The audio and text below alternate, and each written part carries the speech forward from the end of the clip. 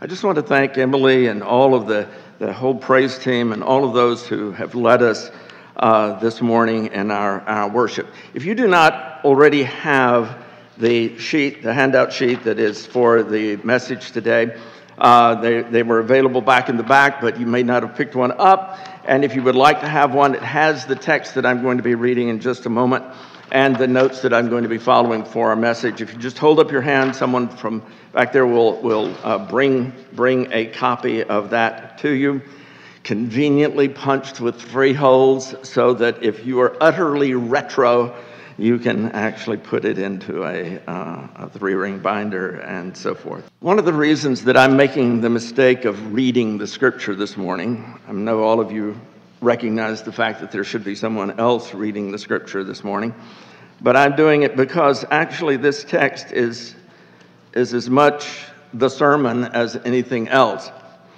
I'm going to make some observations about the text, but this passage of scripture from Isaiah 52 verse 7 through Isaiah 53 verse 12 is one of the truly great pieces of writing, shall we say, words, proclamation, exclamation in all of literature. Very, very powerful and influential over so many years. And probably if you're a Christian, if you're not a Christian, you may not have any line of reference for the text, but if you are a Christian, you have no doubt heard it and even thought about it in relationship to understanding Jesus.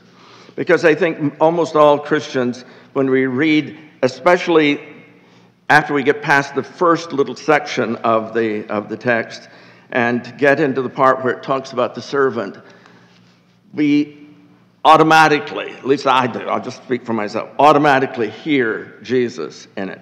And that's not inappropriate. That's all right. But part of what I want us to do is just to listen to it as a text. In fact, in imagination, if you can, put yourself back. In fact, to get from Jesus back to the time that this was originally written by Isaiah, you have to go back something like nearly 6 centuries. So there's a lot of time in there that you can find a spot to sit down and to listen to these words. When you don't have that story of Jesus to give you an automatic interpretation of the text. The situation of the text is in the time of the Babylonian exile of the Jewish people, after the temple in Jerusalem has been destroyed and they've been taken into Babylon. And it's gone mixed reviews. There have been some opportunities. Certainly the community has thrived, but they have felt so alienated. But there's been a process of rethinking their whole faith, the whole community that was there. And it's been a powerful time bringing together the writings that became, and they become during this time, considered to be scripture. They didn't really have the concept of that much before. And as one reads the aftermath of the Babylonian exile, one of the great moments is Ezra coming to Jerusalem and reading the scripture as scripture in the hearing of the people, evidently for the first time. It's a great event. But these words of poetry, Hebrew poetry, put into rather very pedestrian English, are so wonderful. They can be translated, it's poetry. The words have multiple layers of meaning. And so it pays off for you to read it in different translations. But this is my own translation. We start in a section of the prophecy that is proclaiming God's victory. And we go into a section that begins in chapter 52, verse 13, that speaks of God's servant. And it's one of the most distinctive passages in Scripture that one can find. So listen, if you would, and just let yourself go back wherever you can into that time and listen to the words that come. How lovely over the mountains are the footsteps of one bringing news, proclaiming peace, bringing news of good, proclaiming deliverance, announcing to Zion, your God reigns as king. Your watchman's voice, they lift one voice. They shout for joy together. For before their very eyes, they're watching the return of Yahweh to Zion. Yahweh being the name of God as it is in Hebrew. So start your joyful shouts together, all Jerusalem that was reduced to ruins. For Yahweh has comforted his people. He has redeemed Jerusalem. Yahweh has bared his holy arm before the eyes of all the nations. And all the ends of earth shall see the salvation of our God. Depart, depart, get out of there. Don't touch any of its unclean things. Go out from its midst to purify yourselves, since you're bearing the vessels of Yahweh. For you won't leave in great haste, and you won't be fleeing when you march. For Yahweh will march before you, and the God of Israel will be your rear guard. Look, my servant will succeed. He'll be high, lifted up, greatly exalted.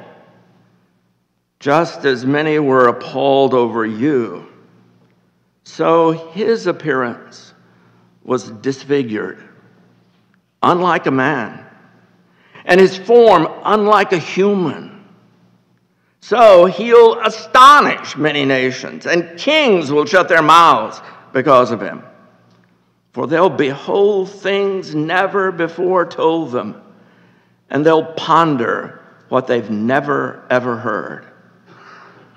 Who indeed has believed what we have reported? And to whom has the arm of Yahweh been revealed? He grew up in his presence like a sprouting sapling, but as if rooted in drought-stricken earth. There was no notable shape to him, no majesty. We looked at his appearance and had no desire for him. People despised and rejected him. A man who suffered and was afflicted with disease, like one from whom people turned their faces. He was despised, and we considered him worthless. But surely he was carrying our pains and was loaded with our sorrows. Yet we ourselves considered him stricken, beaten down by God, and afflicted. But he was pierced for our transgressions, crushed for our guilty wrongs. He suffered the discipline that was to bring us peace. And by his wounds, we are healed. We all, like sheep, have gone astray. Each of us turned to our own way. Then Yahweh laid on him the wrongdoing that belongs to us all. He was oppressed and afflicted, yet he didn't open his mouth. He was led along to the slaughter like a lamb. And just as a sheep is silent when it's sheared, so he didn't open his mouth. By oppressive judgment, he was swept away. And who will even think of his future? For he was cut off from the land of the living. The fatal blow from my people's wrongdoing struck him. His grave was placed among the wicked, as though he were a rich oppressor in his death, though he treated no one with violence, nor did he speak with deceit. Yet Yahweh desired to crush him in weakness, when he makes his very life an offering for sin. Heals the offspring and prolong his days. And Yahweh's desire will thrive in his hands. Out of his life's troubles, he'll see clearly, and he'll be satisfied by his knowledge. The righteous one, my servant, will make many righteous, and he himself will bear their wrongs. Therefore, I'll give him a portion among the great, and he'll divide the gains of struggle with the strong, because he laid bare his own life to suffer death and was numbered with transgressors. He himself carried the sin of many and became advocate for those transgressors.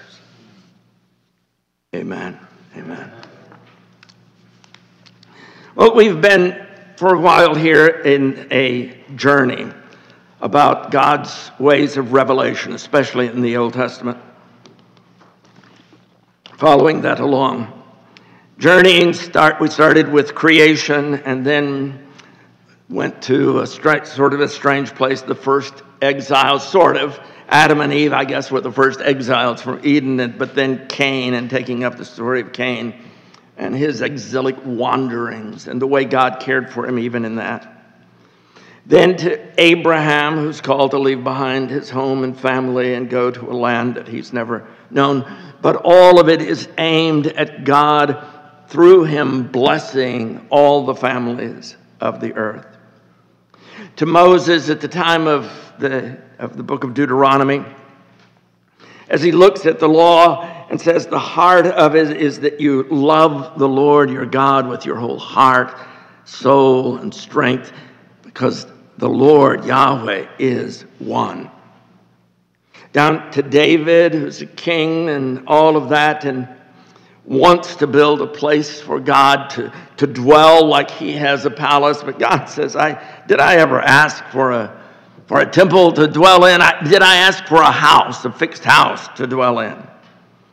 Rather, God's going to make a house for David, and that becomes a promise, a prophetic promise like that given to Abraham, that in him all the families of the earth would be blessed. So it is going to be a house, namely a succession of anointed kings to sit on David's throne. Then that promise it becomes the house of David, and in a sense the house of God, moving through time and through space and continuing right on down into the time, of course, of the New Testament. And so all of these stages are steps along the way as God reveals himself, God opening God's self to be known. Like the passage that we used as our call to worship this morning, that God in the past times has, through many different ways, has spoken to us through his prophets, but now speaks to us through a Son. That understanding that flows through all of the scriptures and comes to that expression in Hebrews is basic to what we're doing.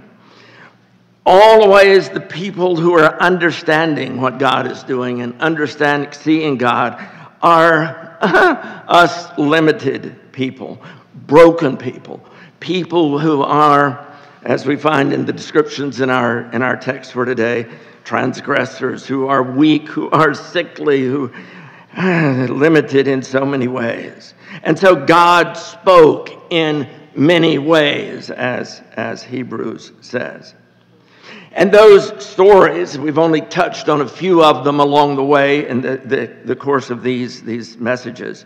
Those stories then are told and retold and then written down and brought together, and they become Scripture. That's what Scripture means. It means something written down. They become Scripture and become authoritative. But when that actually comes to kind of its fruition, it's a long process, evidently, for what we know about it. But when it comes to its fruition, it's in the time that Israel kind of has gone into this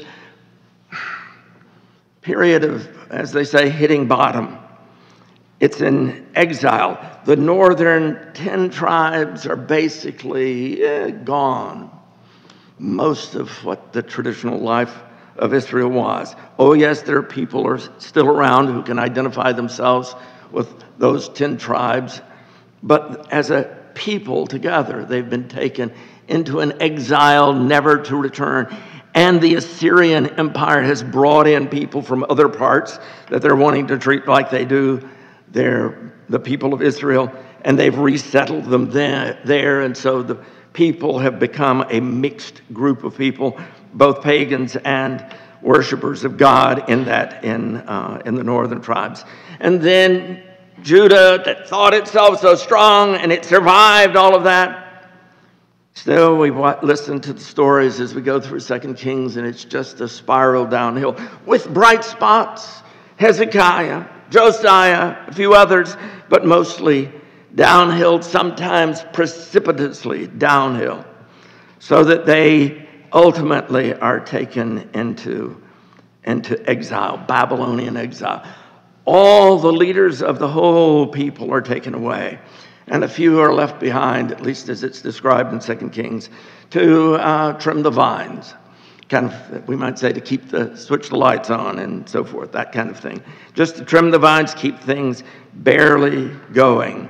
But basically, the kingdom, the temple, the structures of sacrifice, the structures of society, all of those are swept away, and the people are marched off to Babylon.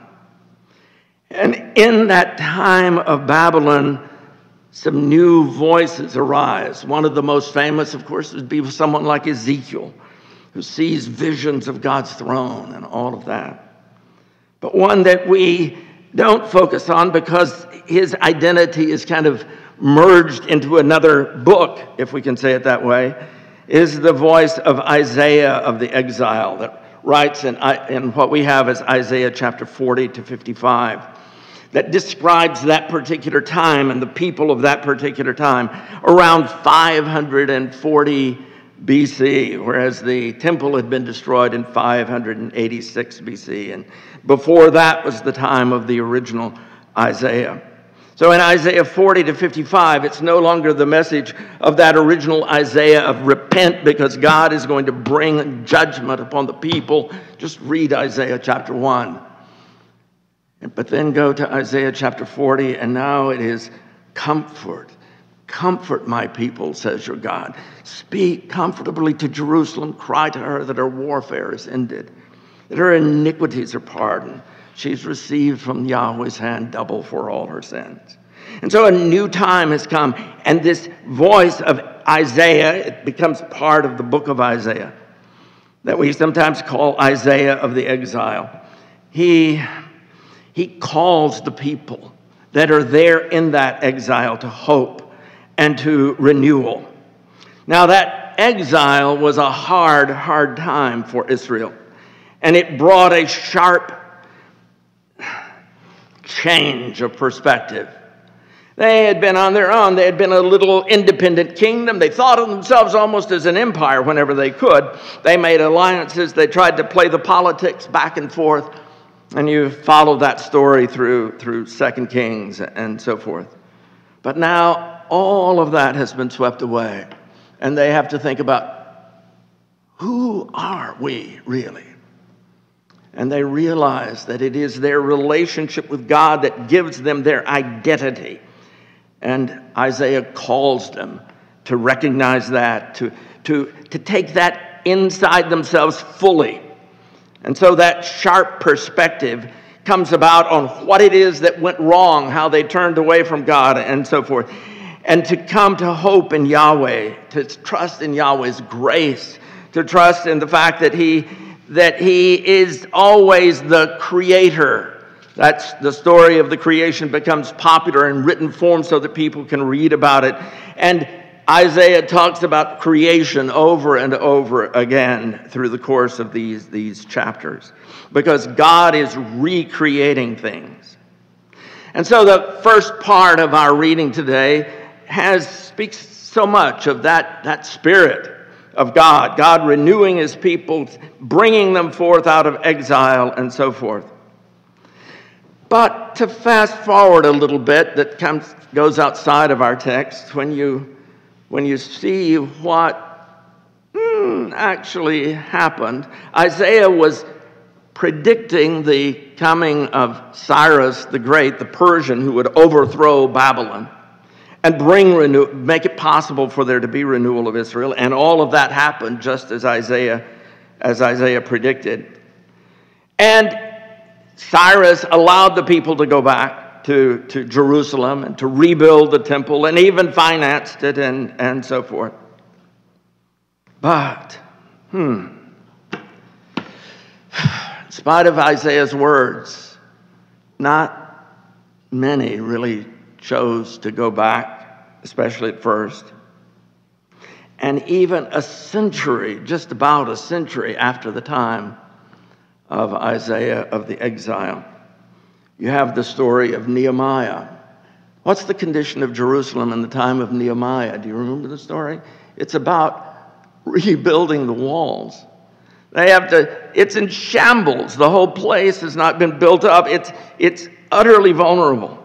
And it's only after Nehemiah comes and rebuilds 100 years after this that we have Ezra coming as a great teacher of the law, but as also an official of the Persian Empire. And he reads the Torah to them, so that he carries these two roles of a role within the Persian Empire, but also one who brings the law of God to people. And in that general time, you also have the story of Malachi, or the prophecies of Malachi, just upbraiding, condemning the corruption that is going on in the community as they try to get back on their feet. It went on, and one thing after another, centuries pass. By the time we get to Jesus' ministry, as I said, nearly 6 centuries pass. You'd think that all of these words by Isaiah would have been, people would have said, I've heard that before. Nothing's going to happen to it. It's dead in the water. I don't want to hear it anymore. But actually, of course, for some people that may have been exactly what they thought. But there were also many people in Israel in Jesus' time who were awaiting God's return to Zion. As Isaiah said, they see the return of Yahweh to Zion. They had been thwarted. The people had been thwarted by imperial oppressive control over their lives. They had been thwarted by religious battles among themselves. They were struggling to understand their past, understand what it was that had happened to them and continued to happen to them. How were they who come with that message of Isaiah, your God reigns as king? Why were they not a kingdom? Why were they under the thumb of the Persians and the Greeks and the Romans now? And yet, when we come to the time of Jesus and you walk with Mary and Joseph into the temple for Jesus' circumcision and dedication in the temple, there you find people that are waiting for the consolation of Israel, waiting for the consolation of Jerusalem, who the words of Isaiah echo in them, and they are expecting exactly what Isaiah wrote about. They maintained that the words of Isaiah continued to be vibrant in spite of the passage of time, in spite of so many things having gone wrong. over and over again. The powerful promise of God's kingdom. As you read in those first verses, the fact that God is going to comfort, just you start reading there, and as I did, and you see all the things that God has done, as Isaiah talks about it. He says, your watchmen, all they need to do is just watch, and they'll see what's happening. God is reigning as king. They are seeing Yahweh return to Zion. So everybody get together. Lift up your joyful shouts together. All of Jerusalem. Jerusalem that was reduced to ruin. Yahweh has comforted his people. He has redeemed Jerusalem. He has bared his holy arm. Not exactly the image that I would have used, and maybe I should have translated it some other way, but that's what it says. God rolls up his sleeve and bares his arm. In other words, I think what it means, though, of course there's the sense of a kind of power there, but it is that God himself is directly doing something. He's directly involved in the lives of his people, in comforting, in redeeming. He's bared his holy arm before the eyes of all the nations, and all ends of the earth shall see the salvation of our God.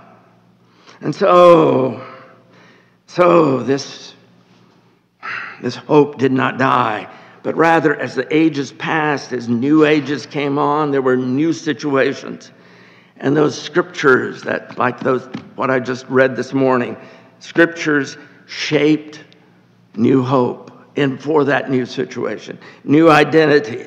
And it kept on going right down to Simeon and Anna in the temple when Mary and Joseph bring Jesus into the temple. But there was also with that, with the passage of time, a sense of disappointment. When you read Isaiah, it certainly sounds like it's going to happen right now, or it's happening right now. But 100 years later? 150 years later? 200? 300? 400? A new conqueror comes through. 500? A new conqueror comes through. We're getting close to 600. The Romans take over. The long disappointment. Isaiah had called out to them, as it says there in verse 11, depart, get out of there. Don't touch any of its unclean things. Go out from its midst to purify yourself. So depart from there, purify yourselves. You are bearing the vessels of Yahweh. You're bearing the very things that are used in the worship of Yahweh. And Yahweh is going to be with you. You won't leave in haste. This is not like the Exodus where you had to run out of Egypt. Flee. But it is an Exodus, but it's an Exodus march. And Yahweh is going to march with you. He's going to go before you, and he's going to be your rear guard. You're going to march back, and it's all going to be fulfilled. The return.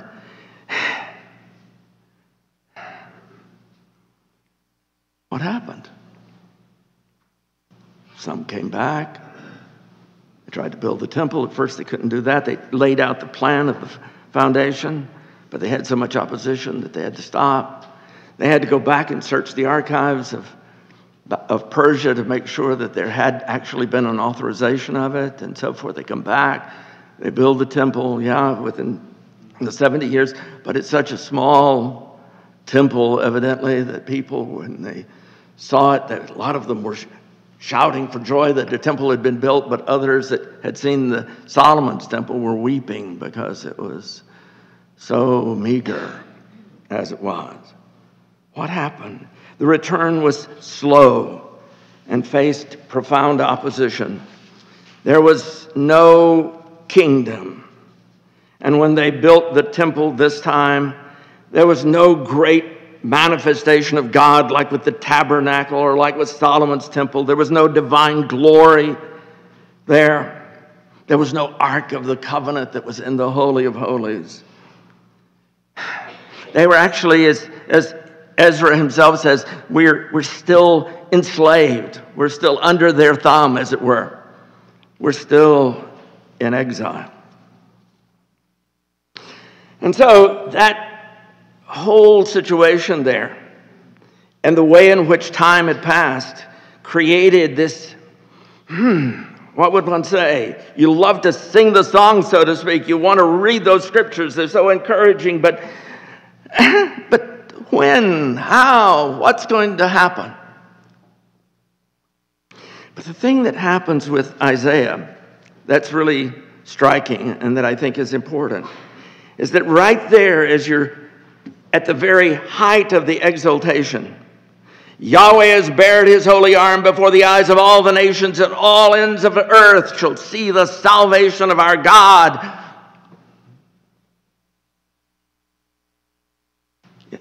Isaiah plants this mysterious seed. That's the next part of the text. How does Yahweh march to victory? And so suddenly, as we get to verse 13 of chapter 52, God speaks. We know it's God only because he says, my.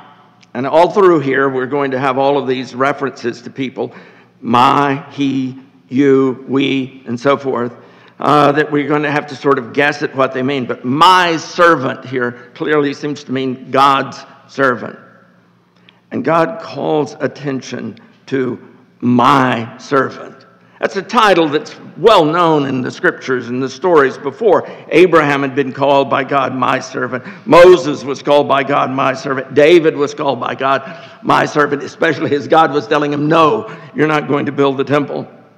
You're my servant. Israel in Isaiah is repeatedly called my servant. And we see here the idea of my servant developed as Isaiah writes about it.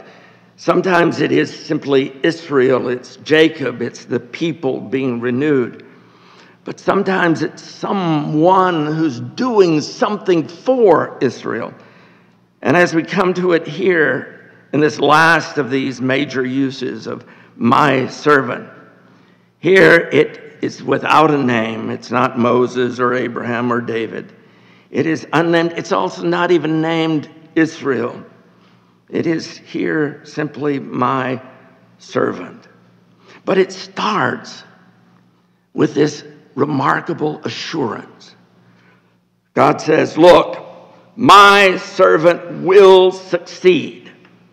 He'll be high, lifted up, greatly exalted. But immediately it goes over sort of to the other side. Israel has been in exile and nearly destroyed. And he says, it's actually sort of like you.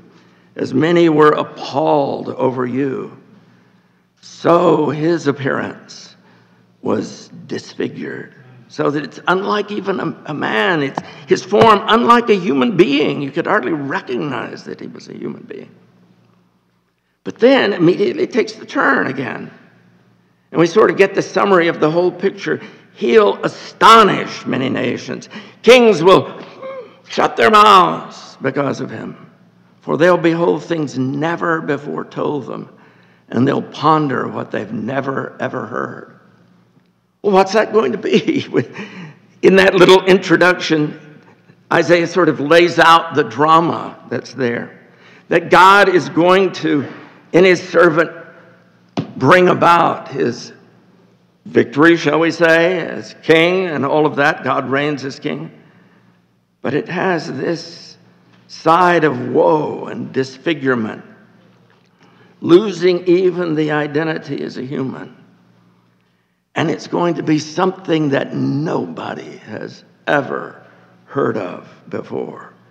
All the kings who know all the ways that you do things, they're going to shut their mouths because they've never been told of something like this. And then, as we go just a little bit farther, we, excuse me, my voice seems to always kind of break up here. As we go just a little bit farther, after God's introduction of the servant, we get a new pronoun.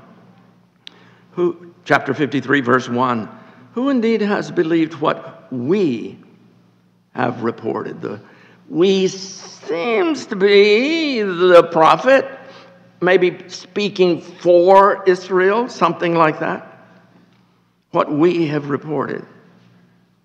And to whom has the arm of Yahweh, God's direct involvement, God's own action, been revealed? And so it begins talking about this, whatever it is that we've reported, and this arm of Yahweh. And it uses he, evidently the servant. The servant is the arm of Yahweh. He's the one that the people of Israel, the people of the prophet, are now seeing and realizing and telling about. He, the servant, grew up in his presence like a sprouting sapling. That's very, very nice. But rooted in drought-stricken earth. There was no notable shape to him, no majesty. We, the prophet and all the rest, looked at his appearance and had no desire for him.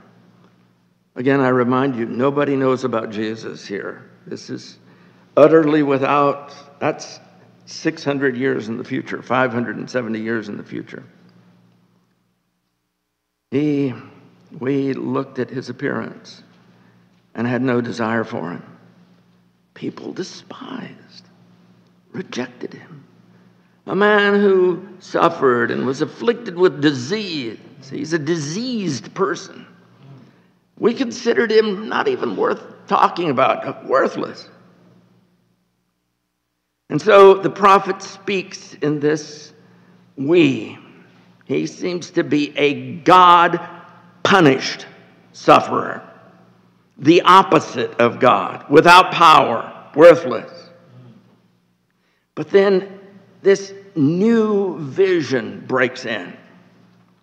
A new vision that reverses the perception. Is somehow the prophet and the people that he's including in the we reverse their perception of him.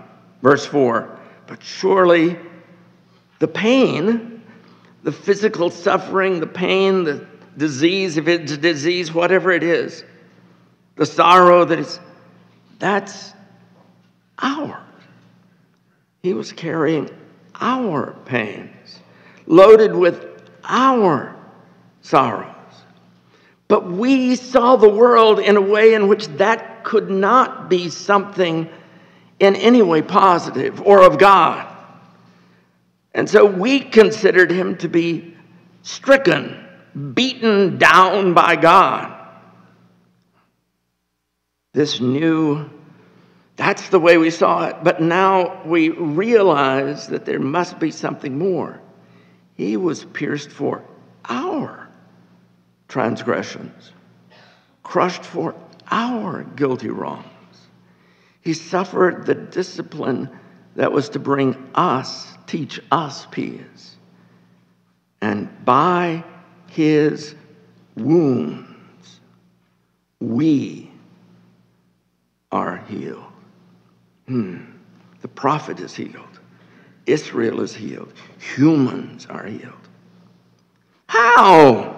That doesn't make any sense. It just doesn't make sense. If it looks terrible, it doesn't show any power. It's just pain and sorrow and stricken and beaten and afflicted and pierced and crushed and wound.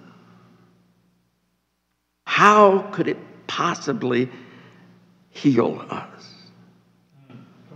It's because as the prophet unfolds, as Isaiah unfolds, It's by God's work.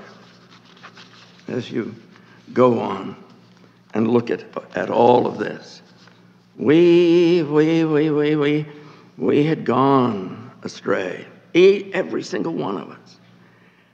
And Yahweh laid on him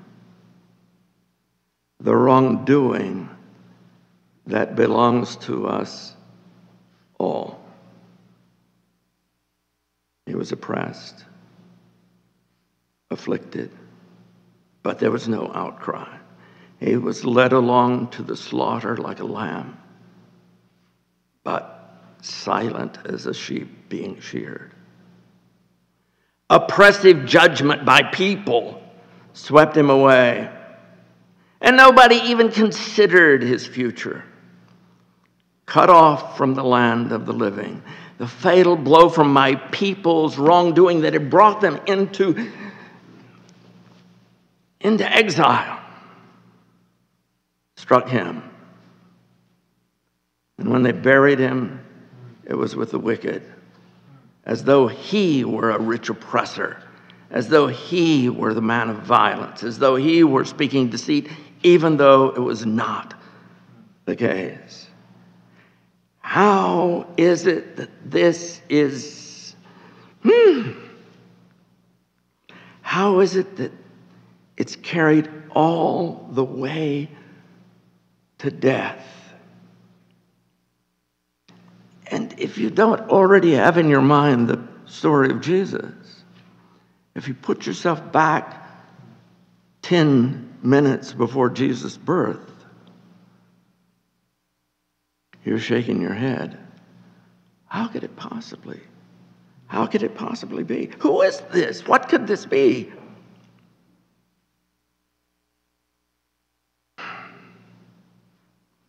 Yet, verse 10, Yahweh desired to crush him in weakness. When he makes his very life an offering for sin, he'll see offspring and prolong his days, and Yahweh's desire will thrive in his hands. That's what that introduction meant when he said he's going to succeed, he's going to be exalted, and so forth.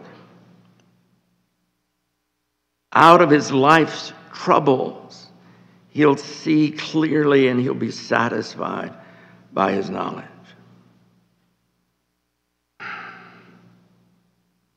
Yahweh's will, Yahweh's desire. Actually, I couldn't bring myself to translate it this way, but a more literal translation would be Yahweh's delight. Yahweh's delight was to crush him. Because this is the arm of Yahweh, the servant of Yahweh. It is Yahweh's own involvement in the whole story. Yes, it's he out there, but not with any name. And it's Yahweh acting in all of this. Yahweh takes on those sufferings and sins and diseases and brokenness and troubles and sorrow. And in the crush of that comes out hope and new life. That new vision of how God works. What does it mean for Yahweh to march back to Jerusalem? To see Yahweh appearing, to see him coming. It is Yahweh's arm, God's servant taking the load of our pain and wrong all the way to death. And in that process, he can set people right with God's reality, make many righteous. But there was no likely candidate for the couple of years after Isaiah said this and told about Yahweh telling of his servant, or for the next decade. It's time for it to come about, wouldn't you think? Or the next 50 years, or 100 years, or 100 years more, and on and on and on down. Centuries pass. People read this text. It's a great mystery. How can God's power be in rejection and suffering, and even with the healing? How could that be God? How could that be God's kingdom? And then there comes a person who doesn't particularly teach about how to interpret Isaiah. He simply lives this story. He lives this story along with the story of Abraham and Moses and David. He brings all those stories together. He lives them, and he calls on those around him to look, to listen, to hear. Can you see what's happening? Can you hear what's happening? Jesus lives them. But in all of them, he brings a new dimension because of the astonishing explicitness of the claim now that's made. The arm of Yahweh is kind of a metaphor, isn't it? But it's Yahweh's, yes, real involvement. But now, Jesus comes as one who is the very embodiment, the incarnation of God's presence. And so he brings that new dimension to all that he's doing. But in all of it, as he lives these stories of Abraham and Moses and David and the servant, the hardest of them always is that of the servant. And you see it all the way through the New Testament. We're not going to go into any of that right now, but just think of the word of the cross in 1 Corinthians 1, that foolish, weak cross. But that is God's arm. That is God's power. That is God's wisdom in this broken world. Think of that one that Paul tells us to think just like this. He was in the form of God, but did not count equality with God as something to be exploited, but he emptied himself and took the form of a slave. And being found in human likeness, he became obedient to death, even death on a cross. So God highly exalted him. Jesus has taken in those words that God gave to Isaiah and is living them out. Look, here, my servant, God says. There you see me. Amen. Let's bow together in prayer. Father, it's always a challenge for us to read the scriptures, but some passages are both shining like a light, but also when you look at them from a different angle, seem to be dark with mystery. And we pray that you will allow us to hear both sides of that, to think what it was like to live in the darkness of the mystery, and the challenge of ever believing that the light had come on, that there was one who was not interpreting this passage, but simply being this passage, and what it implies for how your kingdom comes, how your will is done on earth as it is in heaven. Help us, Heavenly Father, to immerse ourselves in what you have given to us and to learn from your word who you are as we look at Jesus. In his name we pray. Amen. Amen. Thank you so much for sharing in this time. Would you stand? I want to go back sort of to the beginning of or near the beginning of our text and just use some of the words there to as our benediction for the day.